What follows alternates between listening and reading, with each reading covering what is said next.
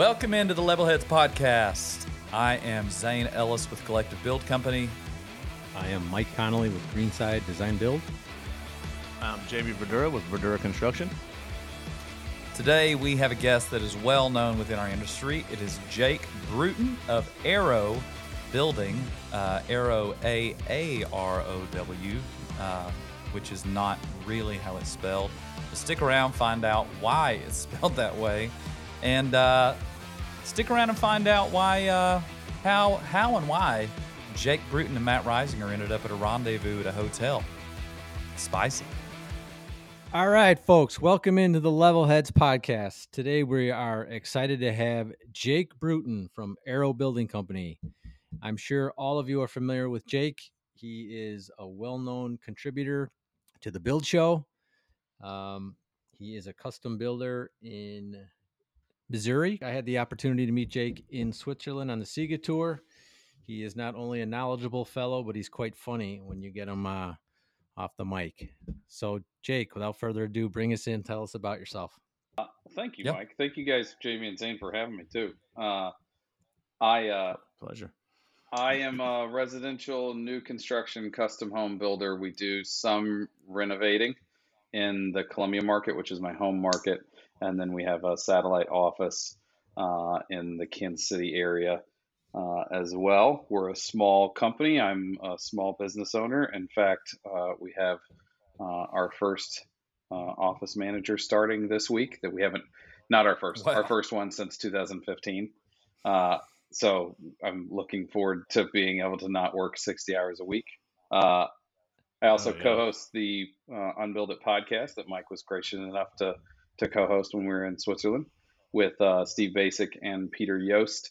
And I'm a contributing editor to JLC, and you probably will see stuff from me on Fine Home Building at some point. We work with them regularly too. I really like sharing, and I really like trying to make the industry a better place. And the benefit that I get out of sharing is it makes me better at what I do because I have to know it well enough to explain it, to be able to teach it. And that's the best way to learn something. And not get called out, right? Yep. Because I'm sure they're out there, people Oh, calling you yeah, out. that's the fun ones. Yeah, I was going to say, and to answer all the trolls on Instagram, right?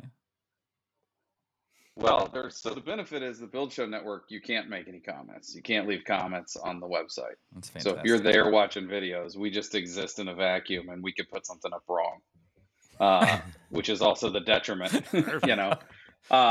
I think you make the joke about trolls. I have put some stuff on TikTok recently because Tim Mueller was talking me into doing it. He's like, it's a platform that's part of our society now. You need to be active on it. And I did it, and I immediately complained to him about how garbage the comments are on it. And he was like, oh yeah, you don't comment on TikTok. You can do the comments. You can read the comments on Instagram, but don't. I think our industry is an incredibly positive place on Instagram, at least. I Yeah, agree. it's much more Do you guys positive get than lots of TikTok. trolls? No, I don't. Okay. I mean, I don't, but I do see a lot of people, well, if I was doing that, I would actually turn the tape upside down so you could read the writing. It'd be something stupid like that. Well, that's the job site, though, right? Yeah. True. Yeah. I had a conversation yesterday with one of my guys. He dropped a pencil and I kicked it so that it went flying out of the way.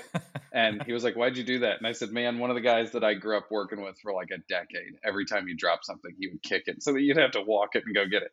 And it was one of those things that wasn't funny. And then it became funny. And then it wasn't funny again. And then it got really funny.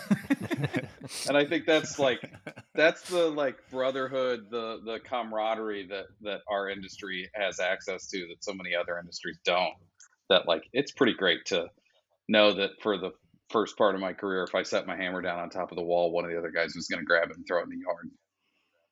And I'd literally, I need it. I got to go get it. It's a measure of affection, how much abuse you get from your fellow workers, right? It is. Yep. That's why we abuse Mike the most. Very on first, the very first day that I worked for my dad, I was 12. I was helping Jim Bass, the guy who used to kick my tools, carry some OSB across the backside of this house on the roof. and we set a sheet down and tacked it in place. He said, let's go get another one. He said, Jake, come here. There's a hot chick getting out of a car. And I was like, really? And I like looked over the roof and I went, Jim, that's my mom. And he elbowed me and he goes, I know, right? And I immediately was just like, okay, I'm part of the team. I'm one of them and I'm cool. You guys really like me. If you're willing to say something horrible about my mother, you must care for me. Yep. What a demented. Yep. I can't believe people are letting me raise children too. If that's like my, I want to do this because that's how I was treated. Yeah, that's a big lesson that I try to teach to the younger guys, and it's a generational thing, man, because they're getting softer as they're getting younger. Yeah. We used to get screamed at. I mean, I think I cried my first year. I'm gonna memorize my tape measure because they ream me so bad for not being able to read it fast enough. Oh, I did that too. Yeah, whenever somebody's looking at the tape, I would yell, "How many little dashies is it? How many little dashies after the middle big dashie? If you can't figure it out, I can help you figure it out from here." Like you're standing on the roof going, "How many dashies? Tell me how many dashies." There's nothing more belittling than that. Yeah. I remember the first time I went trimming, I spent about 45 minutes looking for a skirting ladder. See, in Ireland, they call baseboard skirting. So I was looking for a skirting ladder. That's funny. But you didn't want to tell them that you didn't have any idea what it was, too. No kidding. No, I wanted to come back in 5 minutes with that skirting ladder. I did the same thing with You made it 10 times better, too, that you looked for it that long. Yes. Yeah. I did this. I didn't go 45 minutes. I looked for about 10 minutes for a board stretcher. And caught a lot of shit for that one. And I was probably 13, Yeah, that's when you know you're part of the guys, though, is when, when you catch all the shit, you're part of the team. So Jake, is your business a family business? I read on your website it's 30 years. Did I read that? So I assume your father started the business? Actually, tomorrow is the start of our 40th anniversary. Wow. So that will mark 40 years in business. I didn't realize it was going to be tomorrow. I had to call my dad and tell him congratulations that he turned it over to somebody that didn't run it into the ground. I bought the company from my parents in 2007. So I worked for my parents growing up. I took some time off in college when my dad and I really couldn't get along and worked at a lumberyard. And ran a second shift at a lumberyard and then went to the University of Missouri here in Columbia and got a degree in art and then made a living as an artist for a little while. And then my parents kind of suckered me into coming back to work for the family business. That was the left turn that I did retire. Not see coming, the art degree. That was... So what we do is very creative. Yeah, absolutely. Yeah. I mean, I think it is at least. And I really enjoyed art as a kid, and I went to a small school. I graduated with 62 kids. Like, I didn't live in Columbia. I lived close. But I graduated with 62 kids. So I took every art class that was available to me by the time I was a sophomore. And then when I got to college, I was like, oh, well, I'm going to prove that I'm not going to work for that family business that my dad wants me to work for. And I'm going to go the other direction, and I'm going to take art classes. I also thought that art classes would be like slack off classes, like, oh, well, I'm not going to be doing math or reading great novels. I'll just look at some artwork and talk about it and then make some of my own, and realized quickly that it was just as hard as everything else, like trying to create original artwork that isn't just pictures of stuff that you saw downtown. I made a living at it for a while, and my parents suckered me into coming back to work for them for one job. My dad was like, hey, I'm the only one working for the company right now, and I have this house, and I can't pass on it, but I don't have anybody to run it. Do you want to come and build this house? It was a house burned down in a nice neighborhood, and he bought the lot and built a spec house on the existing foundation. Oh, wow. And it was the most challenging project I've been involved with possibly ever. Wow. I bet, yeah. And there was no client. Did you take it all the way down to the foundation? It was just basement when we bought it. Wow. So when he bought it, it was just a foundation, but like immediately they were like, yeah, just so you know, the septic needs to be replaced. I was like, well, the septic's around back and amongst a bunch of trees that we can't get equipment to. So how are we going to do? Like immediately it was just like, oh, this was a mistake. This was not the right choice. 4 inches out of square. Oh yeah. And then we had a spot where in the living room, this is 06, where the 3/4 hardwood over top of our frame floor transitioned to 3/8 glue down hardwood because it was one room now, and it used to be a patio, and it was not the right thing for us to be doing at that moment. We're doing one I think you made out right now. That's 8 inches at a square. And we like it is, and then we're adding on to the back of it. So it's a remodel. Mosaic tile it is. It's pretty crazy. Exactly. So we had. Well, we have one right now that I posted about on Instagram the other day that I was like, okay, so if you're the homeowner here, which is worse, the fire damage that we exposed today, but we can fix that, the termite damage that's horrible throughout here that we can fix, or that my guys caught a bat and took it to the back side of the yard and released it, and it flew right back into the house, and we don't know where it went. Back of the house. Oh no! This is like, yeah, I was howling. Did you find it? I called the client, and no. I called the client, and she said, "What do I do?" It's and I made said, in "You the guys play tennis? Just sleep Knock with your it down." tennis racket." I haven't heard anything else about it either. It's probably still in the house. The house is old enough that it may have been able to get out pretty easily, though. Oh my gosh! Has anybody had a bird get in? Joke. Like while they're building? Yeah. I had one get in right before yeah. closing, and it's the most miserable thing. It's been 10 years, but it's the most miserable thing to try to catch and get out of there. I can't even imagine a bat. Plus, it's terrifying. I had a hummingbird once. I was 23 doing a remodel addition. It was like my first job. A squirrel gets in, and my Rottweiler chases it through the whole house. This is like straight out of Christmas Vacation. I swear to God. Dude, gets a hold of it. Until it's on fire, too. And dude, graphic content, blood everywhere. I'm like, oh my God. Yeah. That was a fun one. Yeah. I shot myself with a nail gun one time in the hand while I was by myself, and the homeowners came home while I was trying to clean up blood. And they're like, "What happened?" And I was like, somebody shot themselves with the nail gun. They're like, "Is he okay?" And I was like, "Yeah, I'm fine." He's fine. I got this He's huge good. wad of paper towels duct taped around my hand. Oh, God. I had a client call me one evening. It was about 11 o'clock.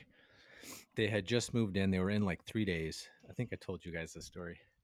And he gets on the phone and he's whispering. And he goes, Mike, you got to come over here. There's an animal. There's an animal on top of the water heater. We don't know what it's doing. Like, what? He's like, yeah, I think it's a possum or something. I'm like, oh my goodness. So I'm like, you can't like put it in a box or shoot? He's like, no, dude, I can't. So I had to go over there at 11 o'clock at night. I'm like, what the heck? I get over there, and they had put it in a box, and they put it out on the front porch by the time I got there.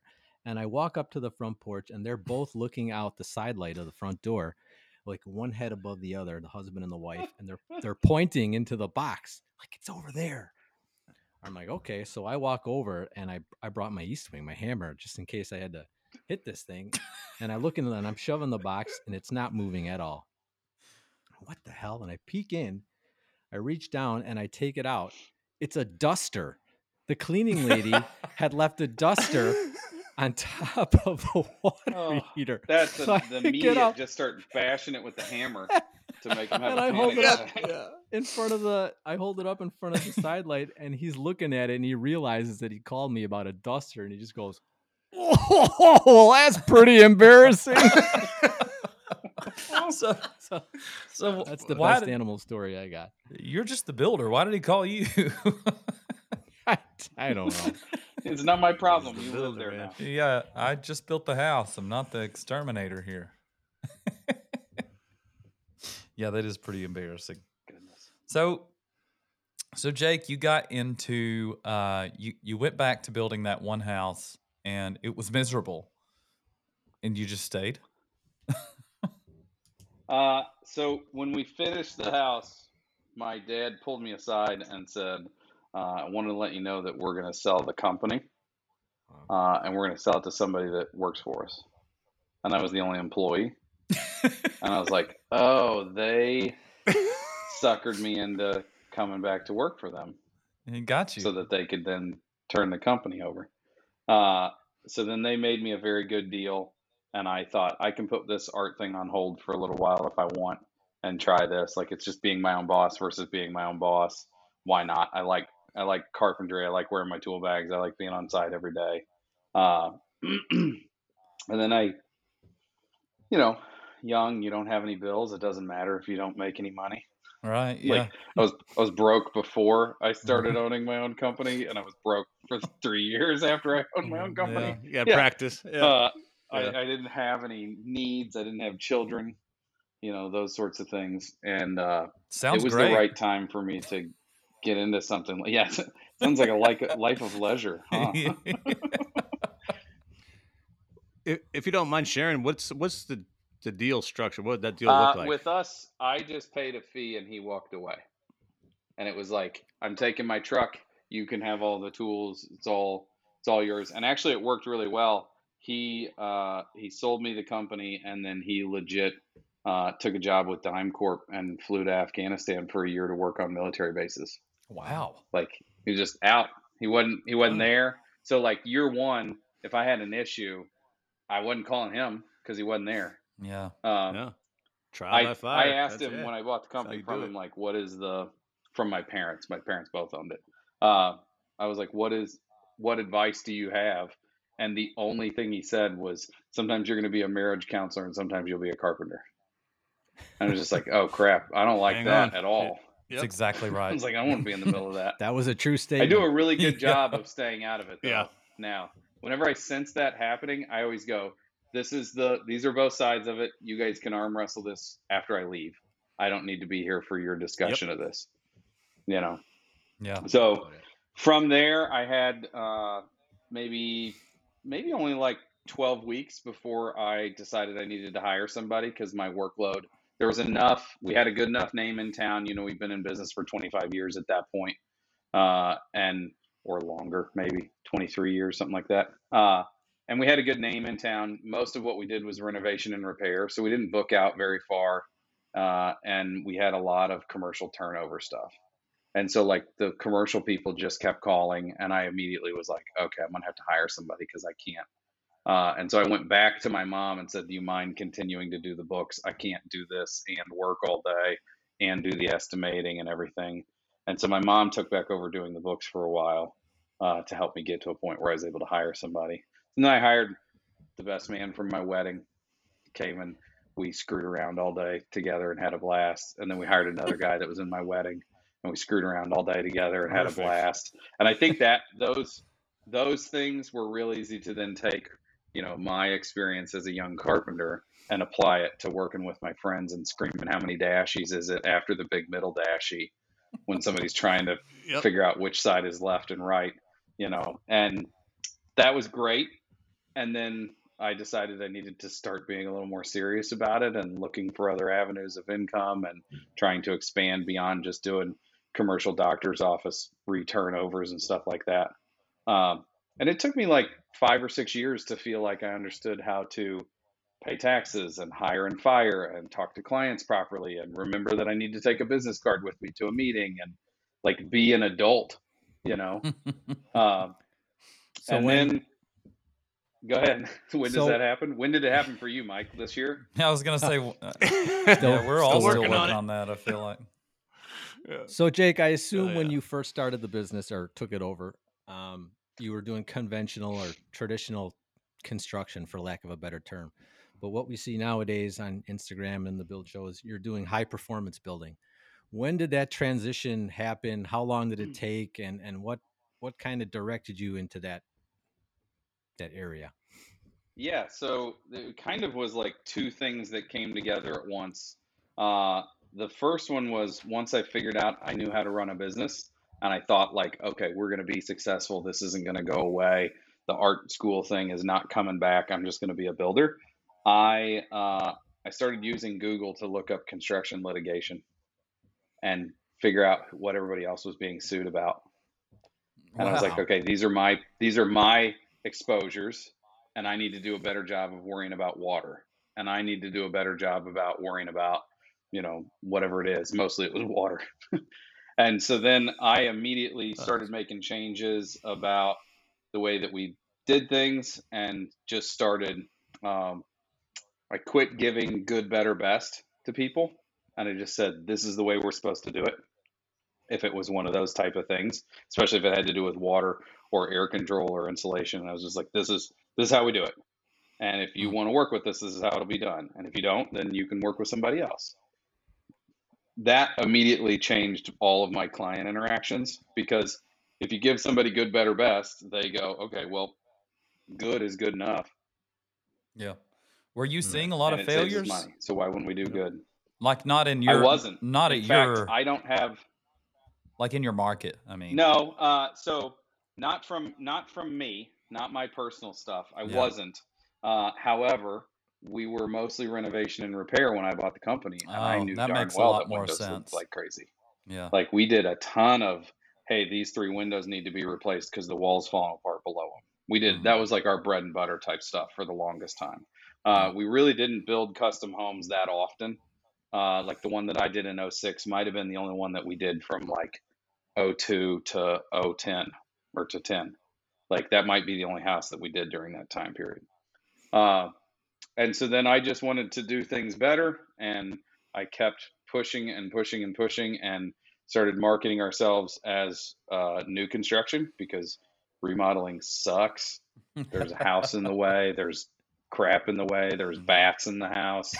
Like, don't get me wrong, I still love my job when we do remodeling, but new construction is way easier. Yeah. And a way greater opportunity for success, where nobody gets pissed off, Easier it's really to hard estimate. for a client to understand. Yeah, we had no idea that there was a fireplace in that wall. We had no idea to know that, Yep. And then I had a client ask me about Passive House, and I had no idea what that was. And they were a great client, and I said, we would love to build you a Passive House. And then I went to the internet, and Steve Basic was working on a Passive House in Falmouth, Massachusetts, with Fine Home Building. And I was like, this guy is on the job site talking about where beads of sealant go. And he's talking about it like he knows what he's talking about, instead of like the way that I, at the time at least, thought that architects talked about building. And was like, I should just call this guy. And Steve was like, yeah, sure.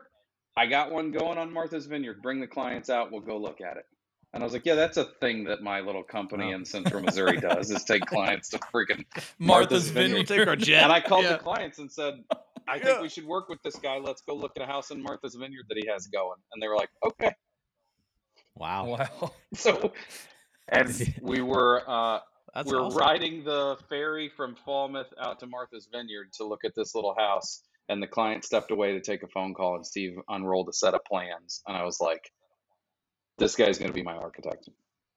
There are 1-to-1 drawings for beads of sealant and beads of tape, and lines of tape. And I've never seen this kind of detail on a set of residential plans. And he's talking about it in a way that I can completely understand, and I want to work with him.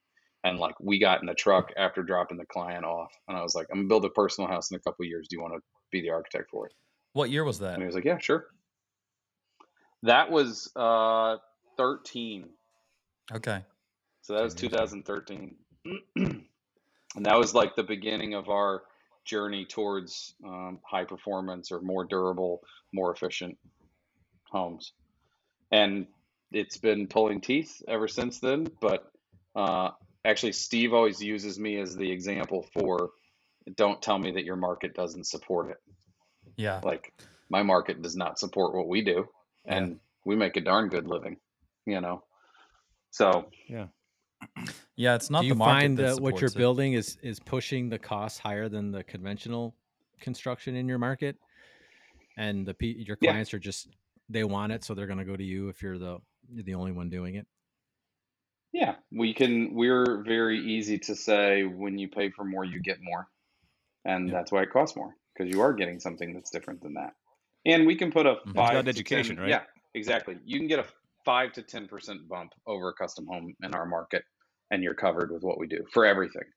And I now have the ability to say, I've been in my house for 2 years, and our house is 4,300 square feet, and my electric bill is $120 a month. Holy smokes! Like, Dang. our energy for bill is you. $100 a month, 120. Actually, my wife bought one of those inflatable hot tubs.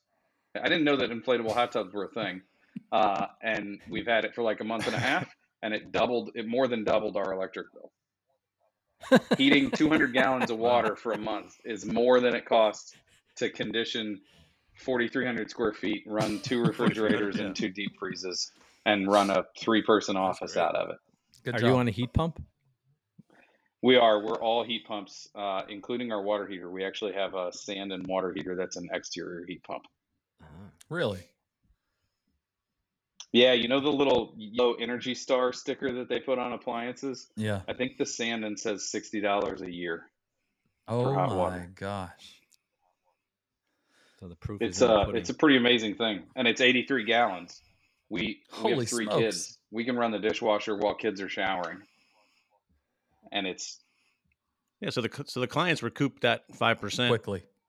over the course of so many years. energy costs are low here. Like Jamie, we pay 14 cents a kilowatt hour. You guys are probably 25 to 40. So it is Right. less. Yep. But I mean, a code built house in my market right now is probably 4 times the energy. So we're $500 a month less than. Put that 500 towards your mortgage. It's a lot. Yeah. Or your Our I didn't realize this was a plumbing podcast. So that first passive house you built, did they have zip back then? Did you put zip on it? I guess that's 10 years. So we didn't build that house. They ended up buying a set of plans, and we had a set of property, and we were ready to go to permit. And they said, yeah, we think we want to be by some water. So we're going to buy a used house. And so they just walked away from the project after paying me to go to Martha's Vineyard and paying Steve for a set of plans and buying a lot. They walked away from it. But I'd say it was worth it. A good introduction. Have zip at that time. It was worth it. Actually, Steve and I think had 3 false starts before we got one that we actually got to build. It's a hard sell, especially 10 years ago, especially when I didn't know what I was doing. Do you have you found anybody else in your market kind of trying to replicate what you do as far as building science, and is that a way they're competing with you in your market? Sure. So there are a couple builders in Kansas City that were like already headed in that direction.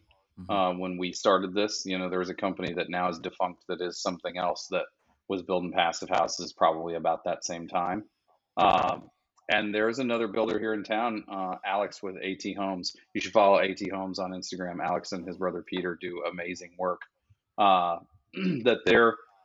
don't think that they would be offended if they heard me say that they're like 5 years behind us probably at this point. Like, they're getting there. They know what they're doing. Their craftsmanship is impeccable.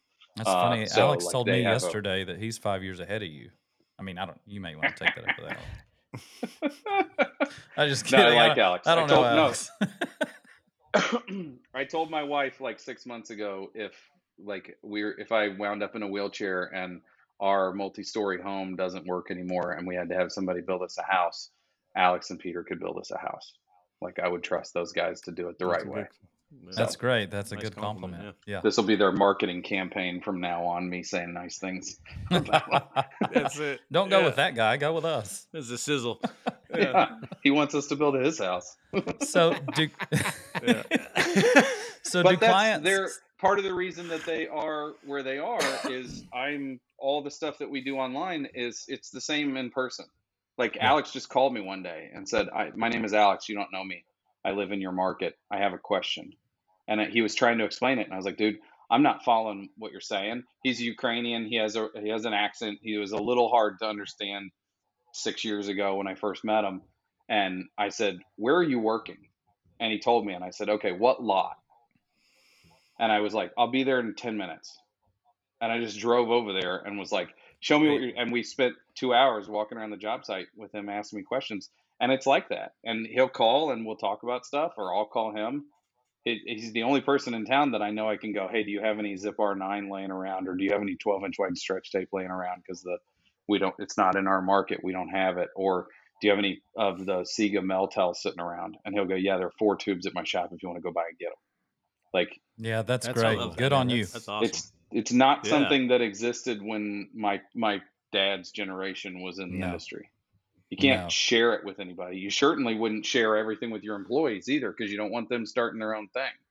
Yep. You know, and that's not. Yeah, I think it's still a little It tough. is, but I have. Yeah. I haven't counted in a couple of years. When we counted, I think in 2020, there were 12 people, most of which are in my market, that have a license to be a builder that worked for me. Wow. And like half of them I had taught to read a tape measure. Like, Making black belts. Yeah. I love and it. some of them are subcontractors. You know, I have a young man that, Reading he's dashies. probably in his mid-30s now, that I called out of the blue 2 years ago and was like, hey, Colton, do you want to come back to work for Arrow Building? And he was like, oh, no, I hired my second guy this week. I think this is going to work out. And I was like, okay. I was like, dang it. I think that's great, though. It took me a while to figure that out, going through guys over the years. But I got guys that have got their license and come back. I got guys who are very successful who are bringing me in on deals. Yeah. Stuff they can't get to. Somebody wants to partner on a cabinet shop buy. These are all ex-employees. I mean, for me, I learned that keeping that door open and supporting them when they leave is huge. Took a minute to figure that out, but yeah. Why would you possibly be upset for somebody wanting to do the best thing for them? Yeah. Right. Even if they're wrong. Yep. Even if the best thing for them would be to stay. Because I've had people leave that I'm like, there is no way you're going to make it. You're a great carpenter, but you're a horrible businessman. You can't look people in the eyes. You stare at people's shoes when they talk to you. Like, there's a reason why I didn't let you talk to customers, because you're not a good representative that way. You're not going to make it. And the one that I'm thinking of, he didn't make it. He works for somebody else. He's happy where he's at, but he had to figure that out on his own. You know? Yep. And so you got to, there's nothing good comes from you being like, you're not going to make it, you know, or I'm not going to teach you everything that I know. That's one that, like, I talk to guys and they're like, oh, I'm going to go to that conference, but I'm not taking my project managers. Well, what are you going there to learn? I'm fairly certain that a conference, you're going to go there to learn stuff that the project managers need to know. Yep, so are you going to soak it all up and then take the time to teach it when you get back, or is it just for you? Very good. Somebody's teaching it. Yeah. Yep. Yeah. Yeah. I tell my guys that I'll make you a partner or a competitor, but I'm going to teach you everything I can. So it's up to you what direction you want to go. And that's my philosophy, and seems to be working. Yeah. I'd say well, you hear a lot spoken about collaboration over competition, and admittedly, I don't always buy into that. But I think I should turn my my opinion a little bit, because it seems like it actually does pay dividends in the long run. It could be tough, and you have to remind yourself that it's colleagues instead of competitors. But every time that I act as if someone's my colleague instead of my competitor, it turns out great. I've not had anybody burn me. I agree. Finding a decent sub, having colleagues around, that helps a lot too. Hey, if you use this guy, did you have a good experience with him? So on and so forth. It's helped us a lot in that area. But I will say, if I call an older guy and ask him, they won't share anything with me. It's just the I don't know how I did that. It's generational. Yeah, it is. I guess that's well, and it's the internet. Sharing is you are the old guy, Mike. Sorry. It's like he's listened to this before. Sharing because of the internet is a different thing now too. So, like, as soon as people are okay with you post this online, even though you're not directly speaking to people in your market, you are. And, if you put it on YouTube for the masses to see, I bought a goofy watch the other day, and I wanted to take some links out of it, and I went straight to YouTube, and I thought, there is our parents' generation, nobody would have known how to take that watch apart except for the place that sold the watch or a place that serviced watches, because even the guy that owned the watch store wouldn't tell anybody. Yeah. Because he wanted to stay in business. Well, there's still places that take the links out of watches for people. There's still watch stores. There's still jewelry stores that and people know how to do it now. So the people that were going to figure out how to do it on their own just figured it out on their own back then. Now we figured it out on our own using YouTube or Instagram. It's only the old people that go to those I places. think that makes sharing in person much easier. What did you say, Mike? I said it's only the old people that go to those places. Okay. Because they're not on the internet. Yeah, that's you didn't have to have the links taken out because yours was a pocket watch. Is that what you're trying to say? Not was, is. It is a pocket watch. Yeah, it is. Hey, I wanted to ask you one more, another question about clients and building science. Are they seeking you out because of this now, or how are you getting clients more because of that, or more because of just traditional, word of mouth, things like that? Half and half, I would say. Yeah. I would say 50% of our clientele either found us through the internet or found us another way and then introduced themselves to us through the internet, and now they're interested in what we would like to say we do, and then half of them are like, oh, well, we're in a house that you built for somebody else and we really like that house and we know they're happy, so we'd like you to build us a house. And those clients are actually the more difficult clients, because then you have to go, okay, the house that you were in that you really liked, that you spent the night there and it was quiet and it was comfortable and you slept well, that had all the things that I'm telling you we have to do to your house and you have to pay for. The people that find us online, they consume our content and then they go, oh yeah, I understand now. I understand before I have a client right now that we're probably going to have a conversation that I think that we're going to have to not use T-studs because of the budget. And I know that it's going to be an argument because he had already convinced himself that T-studs were the right thing for his house. And so now I'm going to have to convince him that they might be, but the cost difference is enough, and we're trying to slim the budget down enough on your project that this is a good place for us to make a change in this particular case. And he's going to go, yeah, but T-studs. Yeah. I just priced the house with conventional. Everything I do is conventional. I try to be as high performance as we can, but some people care more about the green in their pocket than the actual green high performance building. And priced out T-studs, I couldn't believe the cost of those versus the standard 2x6. It's not they are certainly a premium. Yeah. And is everything you do 24 centers? Are you doing? Yeah. So number one, we're not high wind, we're not high seismic. We're pretty run of the mill. We have expansive soils, but they're not incredibly expansive. Very Midwestern in that sense. We're kind of, we get a tornado every once in a while, but they're not common. Yeah, there's a fault line, but it hasn't really, that sort of thing. And so we don't have any crazy design specifications that we have to meet normally. The code book really just applies to us across the board. There's no asterisks that say in your zone, whatever, or very little, I should say. And so we don't get pushback now from any of our inspectors on 24-inch on center. So it's not even a fight anymore. We've kind of have done a really good job of educating people over the years and challenging. One of the things that we do when we go to a new market is we'll ask for a meeting with the building inspector before we pull our permit, and we'll go, hey, we're going to come for a permit next week, but we wanted to go through this with you first. Mm-hmm. Here's how we do this. Here's how we do this. We're omitting headers in all this area. That's incredibly uncommon in our market. But if you do that, then the chief inspector knows when that guy, the young guy that's a new inspector, gets out there and he starts to challenge you, you go, well, but we talked to Doug about this and Doug said everything was okay. Can we call Doug? And he'll call Doug and Doug will go, oh yeah, they're fine. And it's like, you get to pass the rest of the project now because the chief inspector went, no, we already talked to him about it. It's good.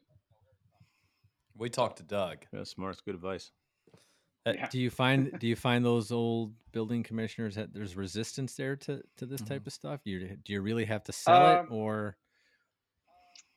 I have a code book in my truck, and everything that we do is code approved, and things are tabbed, and I have no problem going, yeah, it's not a problem. You know what? I'll run out and grab my code book. I'll show you, and you can tell me if you think I'm wrong on what the interpretation is. Even though I'm walking to my truck going, I know that R605 says that I can do this. I'll show him the code book and I'll be super polite. I actually, one of my all-time code official stories is the very first time that we did 24-inch on center. It was an addition, but it was an addition to a historic home in a fancy neighborhood, and the addition was like 6,000 square feet, and we went 24 on center, and we were omitting headers and a gable wall, and the code official said, "You got to have a header there. There's wall above it." And I said, "The code says if it's not more than 24 inches to the next horizontal framing member, and it's in a non-supporting wall, and this is a non-supporting wall, it's just truss roof above us, that's the gable end wall, it's non-bearing, that we don't have to have it." And he said, "Well, you do. You can't omit the header." And I said, straightforward. And like, I was wearing my tool bags. My guys were standing there wearing their tool bags. We were walking with him for the inspection. And I said, "Daryl, Daryl won't mind that I used his name. Daryl, if you're going to tell me that I have to have a header there because the code official says I do, then fine. If you're going to tell me that the code says that I have to, I'm going to tell you you're wrong." And he said, "I'm telling you both." And I said, "Okay, we'll put headers in. Fine." I was like, "You're the code official. I have to do what you say." And like 30 minutes later, my phone rang and it was Daryl. And he said, "I got back to the office. I looked it up. You don't need a header there." And I said, "Okay, hold on a second. I'm going to put you on speakerphone." And he was like, "No. Bye." And hung up. I was like, I wanted him so bad to say that in front of my guy. Oh, yeah. I was like, I want the code official to admit that he was wrong.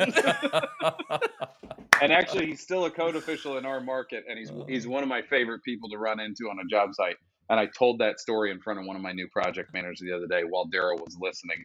And Daryl found it just as amusing as I did. He was like, "We didn't know. We'd never seen that before. Nobody does that. It looked like you were trying to make the house fall down." Trying to make the house fall down. Yeah. And that was 2014, probably. That might have been 2013. Yeah. That's funny. So I've got, and we were using Zip. Do you use Zip-R for most of your projects, or is it regular Zip? It makes a lot of sense in our market. It's that there's from a like condensation, raising the dew point temperature of the wall, and pushing that. Jamie's going to roll his eyes during all of this. Jamie's like, "Wait, what's dew point?" I don't even know what Zip-R is. Jamie doesn't know what clouds are. Zipper. It makes good sense to put about a third of your insulation outboard of your framing and your cavity insulation up until like maybe climate zone 5, maybe climate zone 6. You kind of have to bump it a little more in 6 and up, or maybe 5 and up. But I'm 4. So if I can do one trip around the outside with one manufacturer, with one warranty, with a systems approach, where now I have water management, air sealing. Boy, this turned into a Huber ad real quick, didn't it? Yeah. Do you typically flush it out? It's very easy. Do you typically flush it out with the foundation, or what do you mean by flush it out? Oh, the face of the Zip. The build out. Yeah. So we know in design that we're going to do it. So we have the flexibility to do whatever we want without killing some interior space. Lately, and here at my house, what we've done is the wall bears over top of the foundation, and the Zip-R hangs proud. And we just doubled the bottom plate, and the bottom plate is custom cut. The treated plate is custom cut so that the Zip-R can come down and land on it. So now I've protected that bottom edge of the foam. I can tape from the face of that 2x bottom plate to the face of the Zip. And then I can run a bead of sealant between the green board and the concrete. And then I'm air sealed underneath everything. I still have sealer, and I still have a second plate. But the other advantage to doing it that way is I can run the green plate. We can square everything. We can order trusses if we're working with trusses. And then the framers can show up 2 weeks later. And so then like, okay, we spent one day for 2 carpenters running plate on a house, and we're able to order the trusses so that they're there 2 days after the framers show up, instead of the framers come and frame all the walls and then they have to vanish for 6 weeks while we wait on trusses. Yeah. Right. Yeah, that's good. Sounds like you've done this before. Yeah, not bad for your first rodeo. Does your dad ever get interested in what you do? No, it's okay. So we had I had a conversation with another builder when we were in Vegas, and we were eating dinner, and we'd both had a few drinks, and we were sitting in a group of people, and he was talking about his dad, and he said, "Does your dad ever approve or tell you that he approves of what you do for a living?" Like I own his business, Yeah. and I was just like, well, first of all, I think that generation has a real problem with feelings. Like I don't think. Like, let's start there. I think it's a win if he says I love you on your birthday. Yeah. It took him probably until the last couple years to figure out that we were successful and that the social media stuff that we were doing was having an impact outside of just our community. We were, oh man, where were we? We were on vacation and my parents were with us on vacation. And somebody come up and said, hey man, that video you made with your lawyer about contracts completely changed the way that I run my business. And it really saved me a ton of headaches. And I didn't realize half the stuff. And it was just like, oh, can you say that louder so my dad can hear that? Because he never says anything about like being proud or anything. And the guy walked away and my dad was just like, what video did that guy see from you? And I was like, remember that I told you this Build Show Network thing that we're doing with Matt? Like, you've met Matt and Matt explained to you what it was and you didn't pay attention. Like, so I hear the kids I talk. think that he has completely come around now, and I think that he's proud of what we're doing as a company, not just me. Like he's proud of what we do for people. In the last he is. 6 months, I was complaining to him. He's retired now, so every once in a while when I have a job that's far away, I'll call him and go, what are you doing? You want to ride to this job with me? I got to go look at the framers or something. And he'll go with me a lot. And he said something, I was complaining about a sub and about how they couldn't understand how things were supposed to interact. And it was like a bookcase with a cabinet and a countertop that both died into it, but the countertop was supposed to interact with the bookcase, but the cabinet was supposed to flush out. And I was just bitching, for a lack of a word. And he legit said, do you not think that, like, don't you think that you're trying to promise too much to these people and that the subs in our market can't do that kind of thing? And I said, if that's the case, then we'll just hire more guys. Like, we'll figure out how to do it because we're trying to deliver at a higher level than the majority of our market, and both craftsmanship and efficiencies. And it was the first time in a while that he had said anything about how we were running our business. And I think he was trying to just say, like, you know, this would be a lot easier if you didn't promise this stuff to these people. Is what I think he was trying to say. You know? Yeah. Yeah. I'm That's like, not what you're doing. But I want to charge for the promises too. Like Yeah. I want to deliver a premium and I want to charge a premium. I don't want to compete with the guys that use a circular saw for cutting crown molding. Right. Yeah. Which I did once, by the way. I was going to say that's pretty impressive. It did work. If you're good at it. That's when you know you're handy with the steel, man. I would never try it again. I don't think I could do it today. Back then, pull the guard back. Man, you're good. No, yeah. When you say pull the guard back, you mean this, right? You mean stick a carpenter's pencil in it. There you go. So that's good and safe. If you know, you know. So you mentioned Matt and the Build Show. I'm curious, when did you meet Matt? When did the whole relationship start? When did he conceive the idea of the Build Show? And I mean, you're one of the original contributors. So tell us about that. So I think it was 2013. It may have been 2014. I was actually the house that we were just talking about, the first edition that we did 2 foot on center. The clients showed up to a meeting after we were like half framed. And it was in our scope of work, but there was no detail on the plans for it. Yes, Jamie, we don't even have to turn in plans for an addition. We just have to turn in a plot plan. Oh my gosh. It's the Wild West. It takes us like 2 years. And so the clients were like, we think that the 2 foot on center is not what we want. It wasn't clear that that's what we were going to get. And here's why we don't think it's the right choice. Here's a YouTube video from Matt Reisinger and here's a green building advisor from Martin Holiday. And I was like, well, I'm not going to challenge what Martin says. I'm not going to stand here and read this article. I know that Martin's a very wise person. I had met him by that point and was like blown away at his knowledge. And I said, but let's look at the video because that's the one that you brought up first. And it was one of Matt's videos. And I was like, he's wrong. Period. He's wrong. And they're like, well, how do we? And I said, let's call him. Let's see if we can find his phone number online. And I found his building company, and they were still small enough that he answered the phone. And I said, my name's Jake. I'm a builder in Columbia, Missouri. One of my clients just brought me one of your YouTube videos about advanced framing, and I think you're wrong, and I want to have a conversation with you on speakerphone in front of the clients and so that I don't have to reframe this house. And he said, okay, go right ahead. Love it.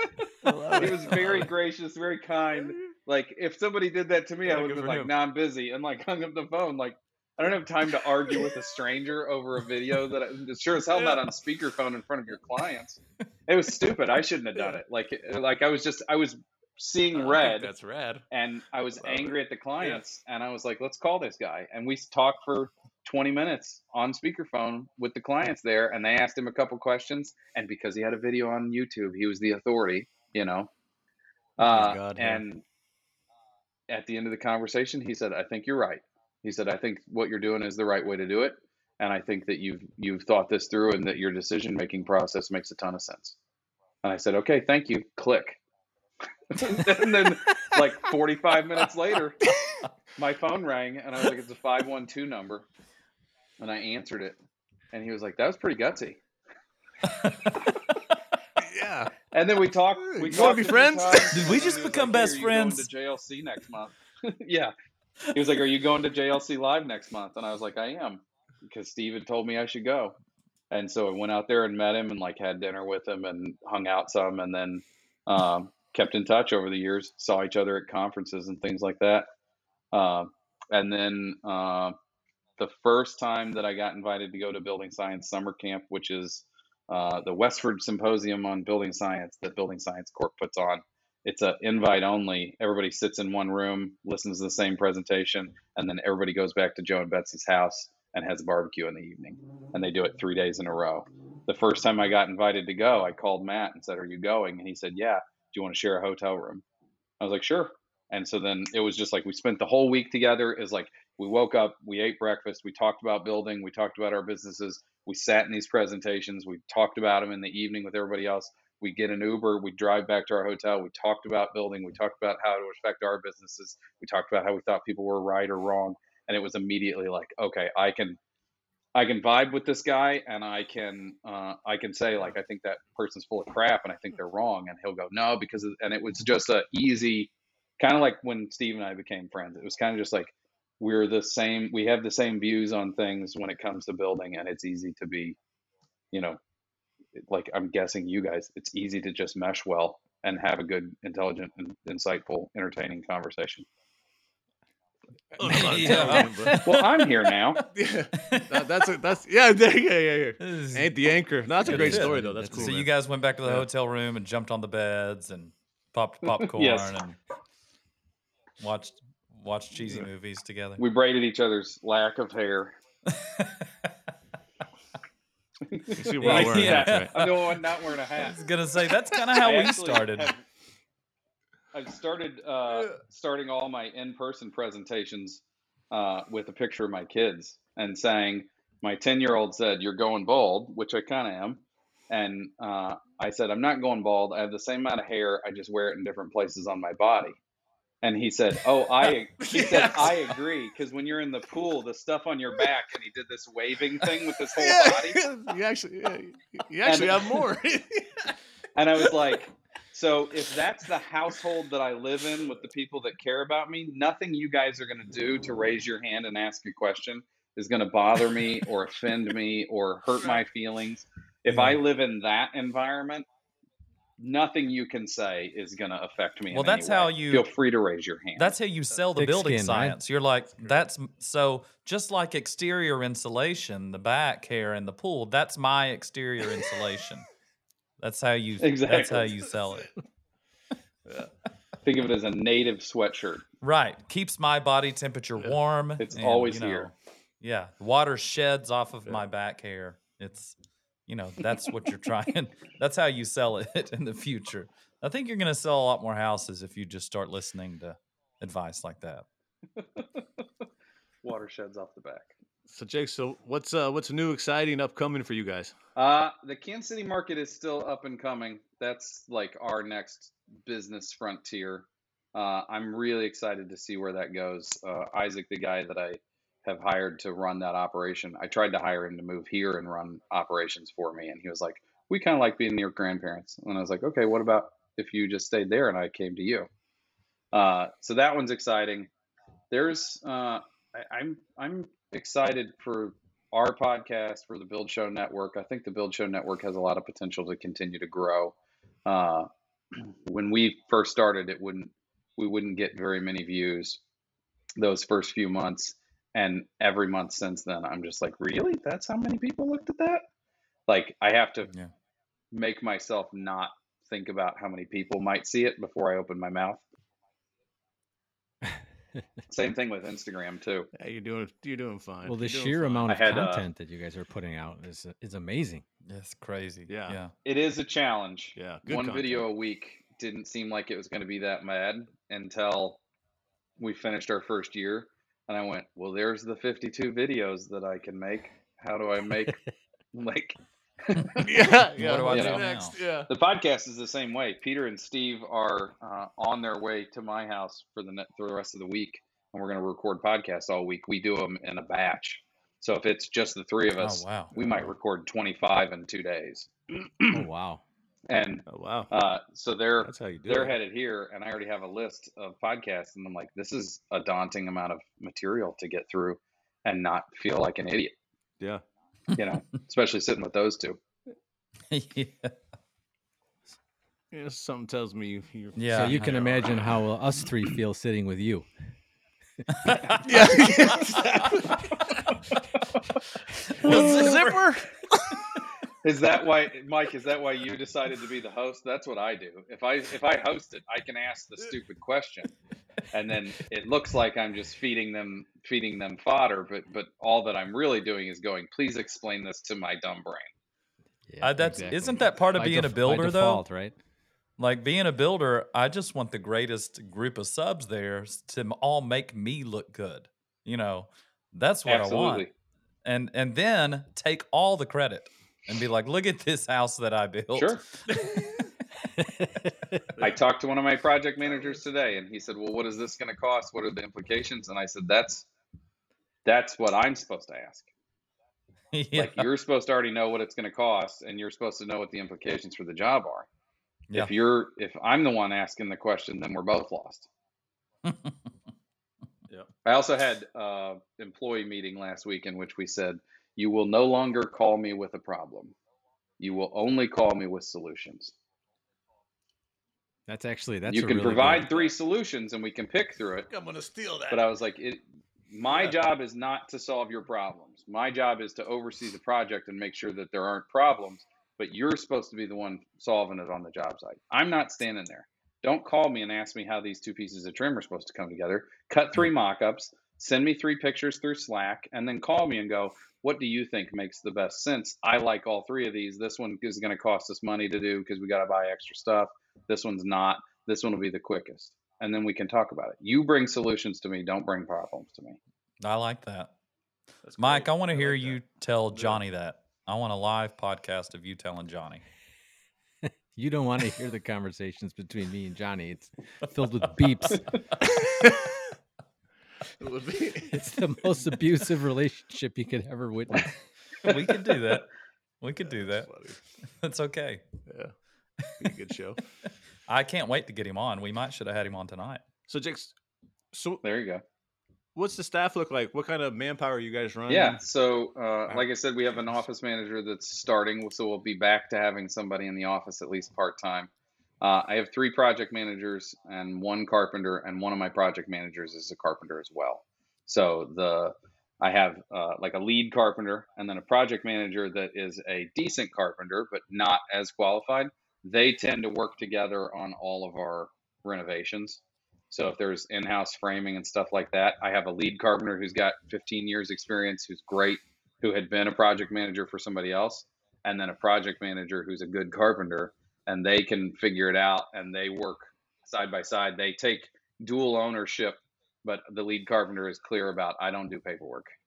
I'm not going to sit in front of the computer. And the other one comes from collegiate fundraising of all places and has no problem. Like today we were going through something. He said, if you do this and this on Excel, you don't have to do everything that you just did. And I was like, dang it, he's better at me than Excel. And then the Kansas City market, we just have the one employee. We just have a project manager, which we're already talking about. I think it's probably end of the year, and we have somebody else up there because he's going to need a carpenter to do some runaround stuff. So what's a workload look like? How many projects? I know they kind of overlap in certain phases, but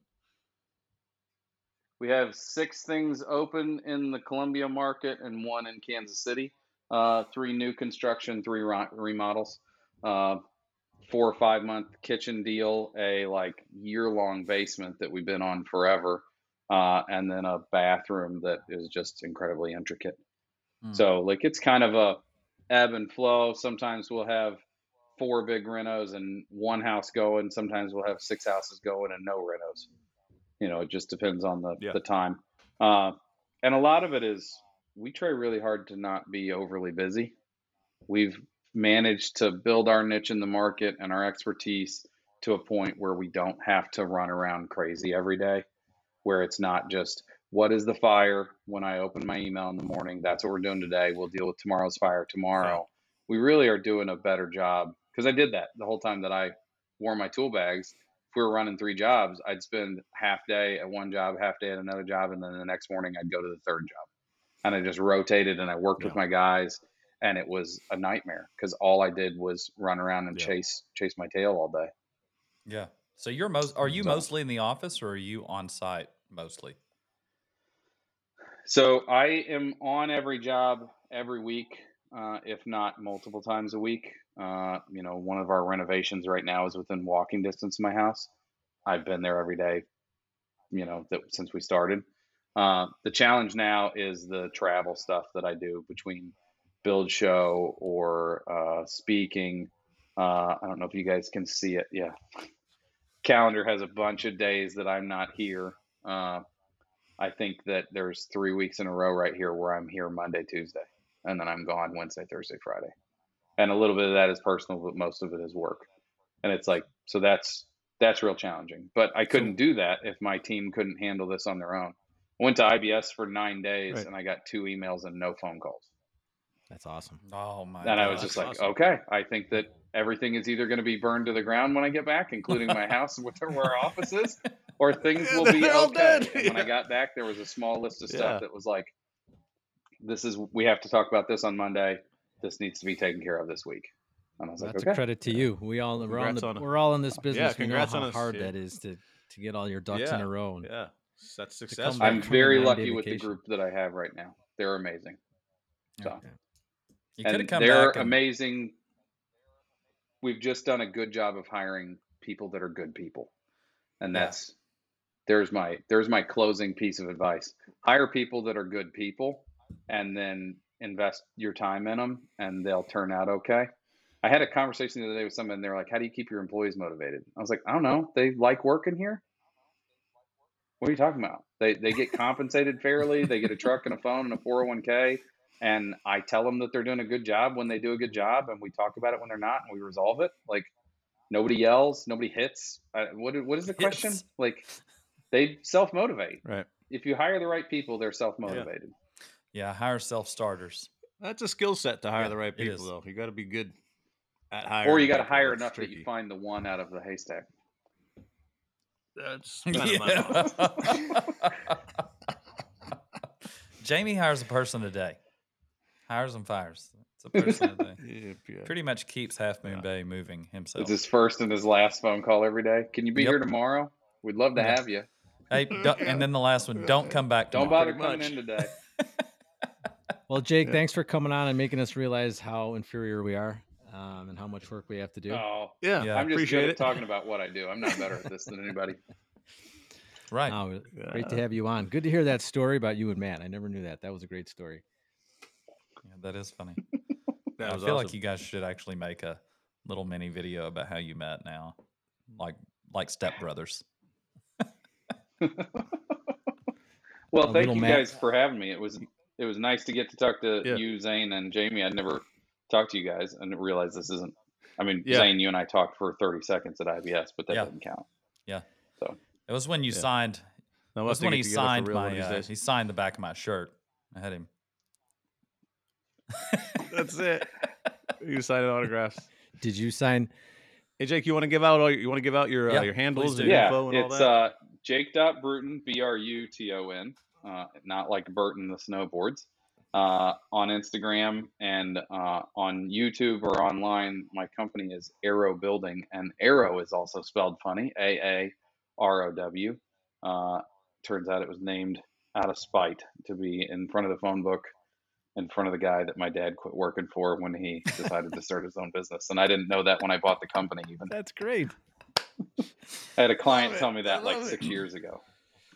So That's aerobuilding.com for our building company. We're in Columbia and the Kansas City market. And then Instagram's a good place to find us.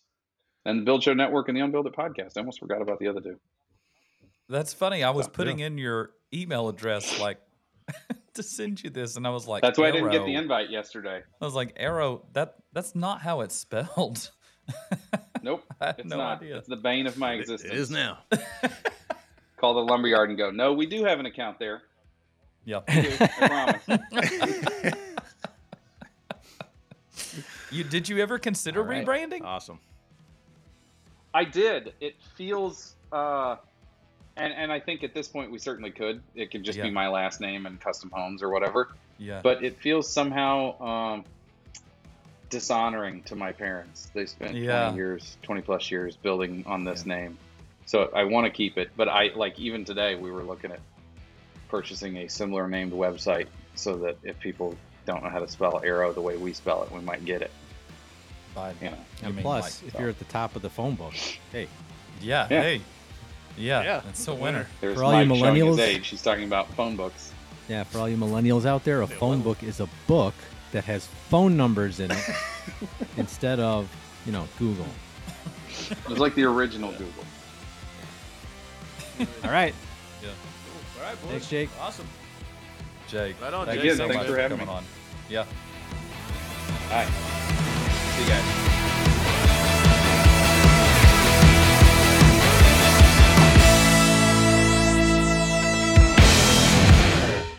Two dogs, two cats, a rabbit, and a hermit cab walk into a bar.